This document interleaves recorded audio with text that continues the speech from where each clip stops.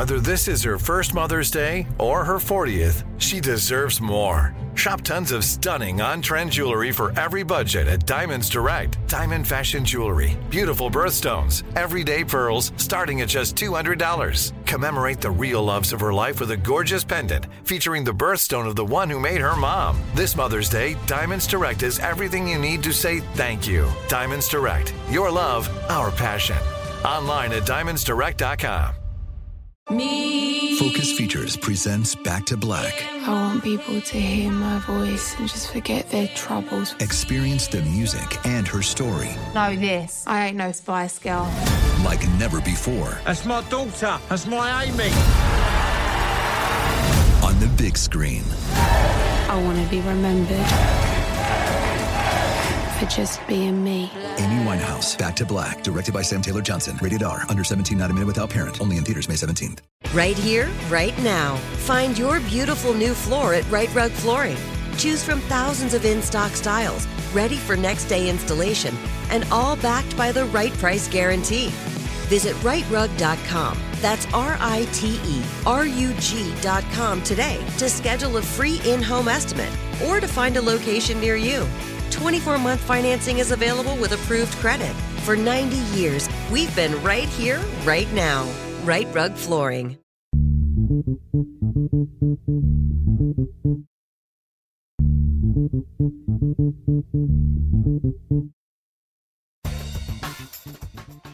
Good morning, peeps, and welcome to Woke AF Daily with me, your girl, Danielle Moody, pre-recording from the Long Island bunker. Folks, I'm really excited to bring you a little interview that I did, and I say little because it was roughly 10 minutes, that I did with a young queer person who is part of the It Gets Better campaign's youth summit that happened earlier in November. And, you know, for far too long, we have conversations, right, that are talking about LGBTQ youth as opposed to actually speaking to LGBTQ youth. They have been used as political footballs. They have been used for target practice by the far right. And I don't even want to call them the far right. It's just Republicans, right? Like if you are at this day and age, if you're still wearing the label proudly of Republican, then you are a homophobe, a transphobe, a racist, a misogynist, because that's what the Republican Party stands for. When we look around the nation right now at folks, the swath of anti-LGBTQ legislation, all of which in a very big ways are directed at LGBTQ youth or their families. You look at the legislation that was rolled out in Texas, which was an anti-trans piece of legislation that was going to criminalize, right, parents for providing life-affirming healthcare for their children. You look at the policies that are rolled out in Florida and the way that Lauren Boebert said that they should be nationalized so that we can go back to an era where we can't even utter the word gay, that we can't even say LGBTQ. There are horrific stories of teachers needing to take down their safe space stickers in their classrooms that were rainbows, that identify them as a safe haven for young people inside of that school, right? And we've seen those removed. So, you know, I think that it is really important for us to be in conversation with youth about how they are being affected by what is happening to them. So in a series of interviews that I will do over the course of this week, I will chat with two young people, one who is 17 years old, who is coming up next, Eris Robinson, who is a senior in high school and living in Alabama. And then another interview that I will have later in the week with a 15-year-old non-binary artist. And then the leader, the education coordinator for the It Gets Better project, to talk about why It Gets Better and other organizations directed at youth are so critical at this moment and this time. And I got to tell you, for those folks who don't know my own personal coming out story, I came out initially when I was 12 to my sister. And I remember we were on a family vacation and we were sitting on the rooftop of the hotel that we were staying at. And I had been trying to work up the courage to tell my sister at this time that I thought that I was bisexual. And my sister, for folks who don't know, is 5 years older than me. So if I'm 12, right, she's, roughly 17, 18, getting ready to turn 18 years old. And thankfully, the first person that I ever told my sister met my fear and anxiety with nothing but love and compassion. I remember coming out to her and I had tears in my eyes and I said, I think that I'm bisexual. I know definitely that I like girls, but I think I also still like boys. And my sister looked at me and she said, I have no idea why you're crying. Half of my friends are bi. And we had a good laugh about that. That initial reaction to my truth, right, would be the foundation for how over the course of the next several years, it wouldn't be for another 9 years that I would come out to my parents and this time say, that I am a lesbian. I would come out to friends, new friends and old friends, in between that 12-year-old me. And then, young adult me that would finally come out to my parents. And, even when I came out to my parents who were so beside themselves, and the only reason why they were beside themselves was because of the world that we live in. Not because they didn't love me, not because I came from a religious family that was going to throw me out of the house or, throw the Bible at me or any of those things, but because my mother, and I've written about this and spoken about it so many times, said, you're already a woman and you're already Black. What else do you want against you? Right? And, in hindsight, and even just, days later, I recognized that my parents' reactions were ones that were coming from fear.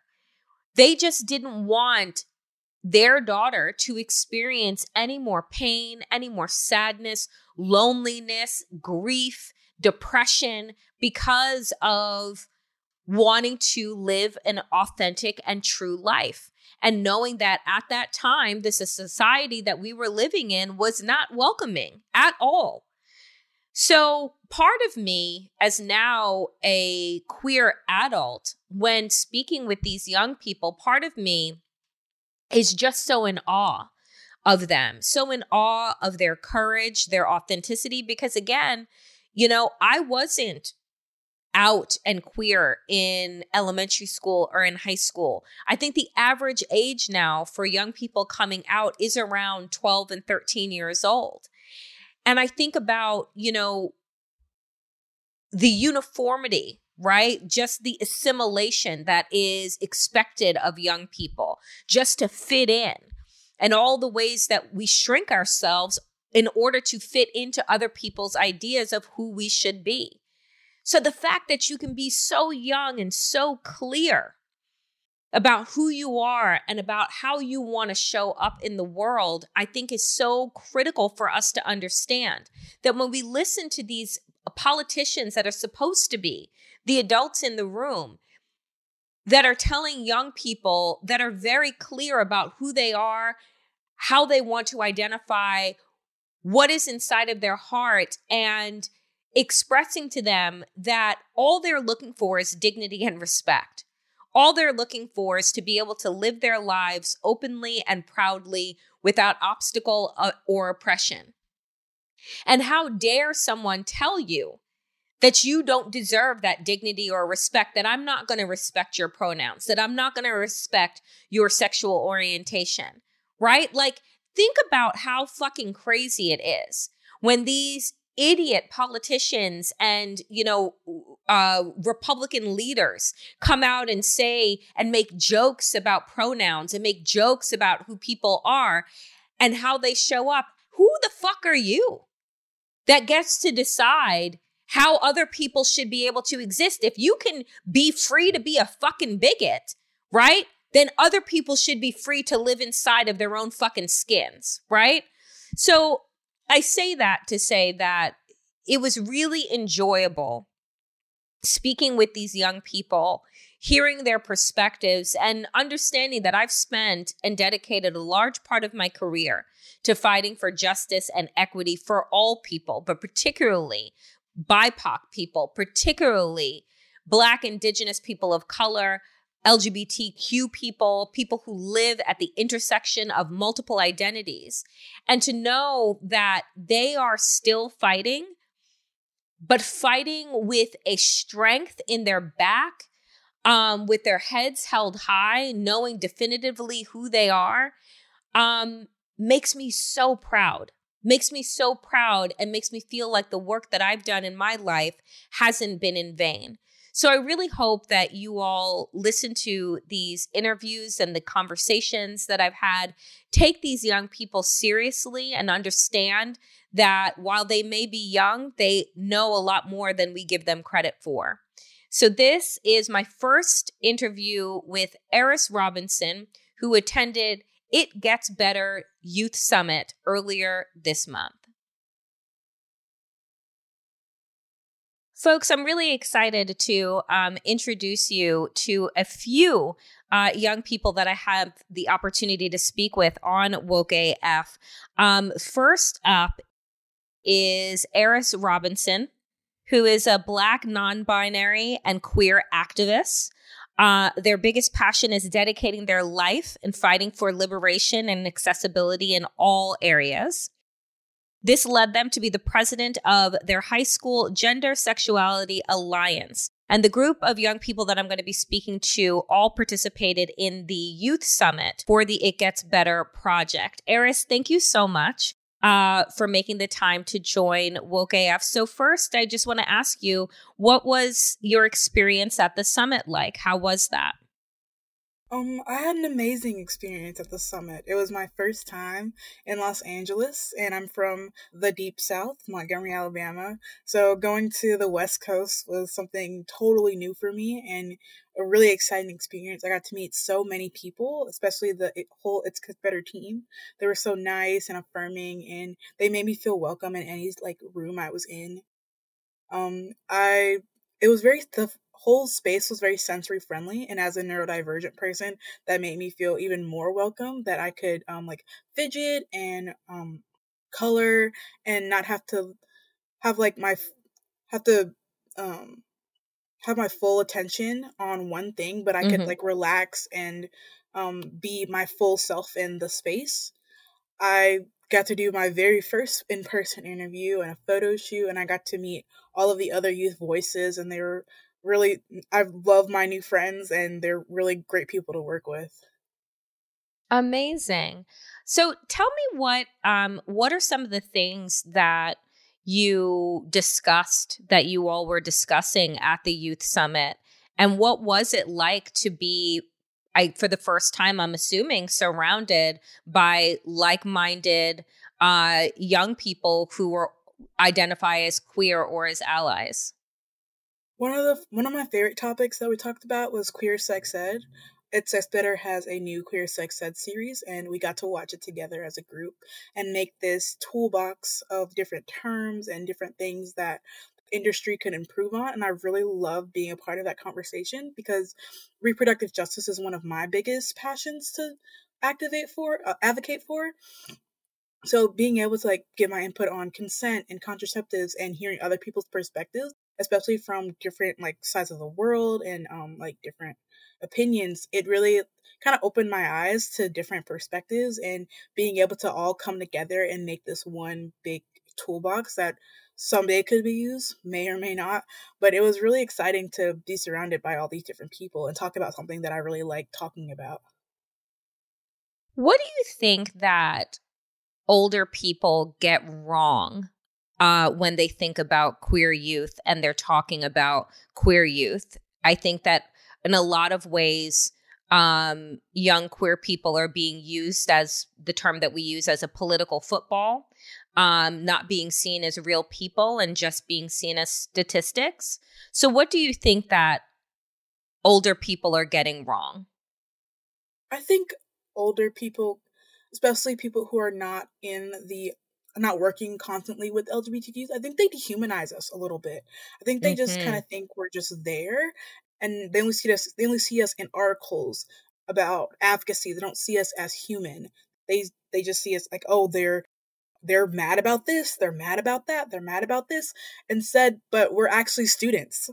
We are athletes, we're friends, we're peers, and we're so much more than just an activist. And I think when you think about LGBT youth as more than a political pawn, then I think older adults would realize that we have needs just like everyone else, and we're not trying to be mad at every little issue. It's just this world is not made for us. And I think that once they realize, hey, these people are struggling, then I think we can probably move forward in some of the issues that we're still fighting today. You know, you mentioned that you live in the Deep South. You are living in Alabama. And oftentimes when we talk about the South, we kind of blanket it with one image, one idea of what is going on there. And so tell us a bit about what it's like to be young, Black, and queer in Alabama. Being in Alabama was not my choice. I moved here, I think 7 years ago. I came here in 5th grade, and now I'm in 12th grade. And I think I'm more a city person. Sorry. I'm a city person. So being in such a slower lifestyle isn't my personal thing. I think that I'm not constantly getting harassed for my race or my sexuality. I think that's one of the bigger misconceptions, that there are just people shouting at me or just insulting me wherever I go, and that's not the truth. I've found such a beautiful queer community here in Alabama, whether it be my school GSA that I personally run, and I make a space for the queer youth to feel safe, or it be up in Birmingham with the Magic City Acceptance Center that I go to at least a couple days a month to spend time with other queer youth. So I think that another misconception is that we don't have these spaces, and I think it's important to know that we do, and that for other queer people in Alabama to know that these spaces exist, so they can reach out and try to get some help and find these spaces that I have that also they can use. What advice do you have for other young people who live in red states or who have not sought out different centers or places that they can go to find safe haven, to find community? What advice do you have for them? I think my biggest advice would be to reach out to online resources if that's available to them. I think most people try to find in-person spaces, but there are a lot of chat spaces, phone lines, Zoom communities that all get together monthly, weekly, that they can reach out to and have some sort of community, whether it be, even though it's not in person, it's still there for them. And I found my Christian queer youth community online, and it's queer, and there's all these different perspectives, and they support me. And even though it's not a place where I can go in and sit down, it's still a place where I feel accepted. And I think other queer youth can go online and try to research and find these spaces to to participate in. And one of the things that I was reading in your bio and you just mentioned is that you do Christian advocacy as a queer person. Can you also Explain that and talk about the work that you do in this space, in the religious space, as well as in the queer space and how they intersect. I think a lot of people try to separate queerness and Christianity or any type of Abrahamic religion when it comes to LGBTQ people. But I think that people kind of group it into evangelicalism, and that's not the whole of Christianity. I personally believe in a liberation theology where I connect stories from the Bible and kind of interpret it as a social justice story. And I think that's one of the things that's helped me to see Christianity in a better light in a time where Christianity wasn't my favorite thing in the world and people were telling me, oh, this is a sin. Oh, you can't do this. You can't do that.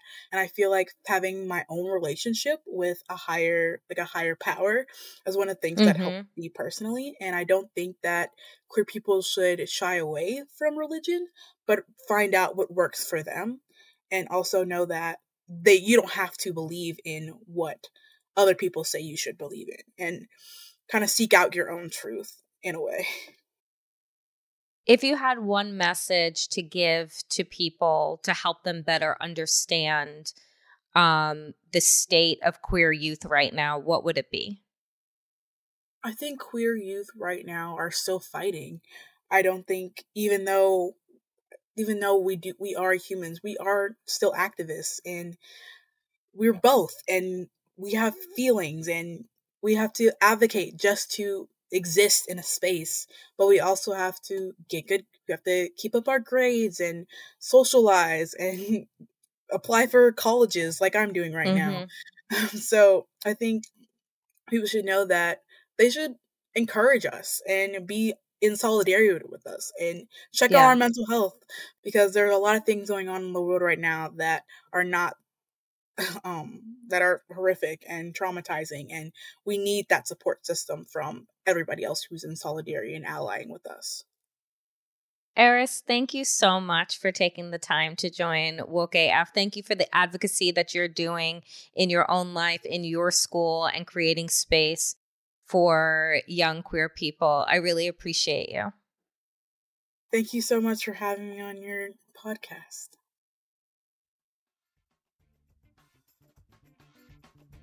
That is it for me today, dear friends, on Woke AF. As always, power to the people, and to all the people power. Get woke and stay woke as fuck.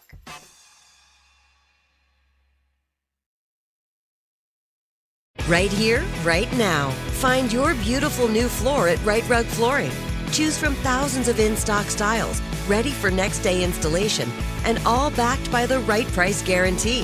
Visit rightrug.com. That's RITERUG.com today to schedule a free in-home estimate or to find a location near you.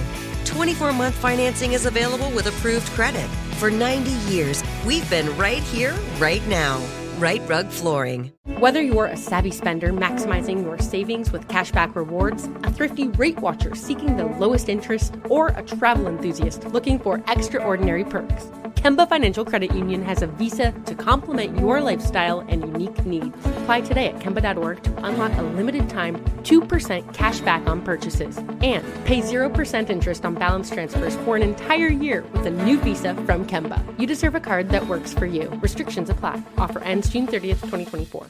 Are you still searching for your perfect place to call home? Well, now is the time to buy at Fisher Homes. If you're looking to move in before the end of 2024, May could be your last opportunity to start building your dream home and close before the year's end. If you're hoping to move in even sooner, Fisher Homes also has homes that are move-in ready and waiting for you, where you can start enjoying the benefits of homeownership even faster. Schedule your personal tour with a new home advisor today at FisherHomes.com and make this spring the season you find your perfect home sweet home.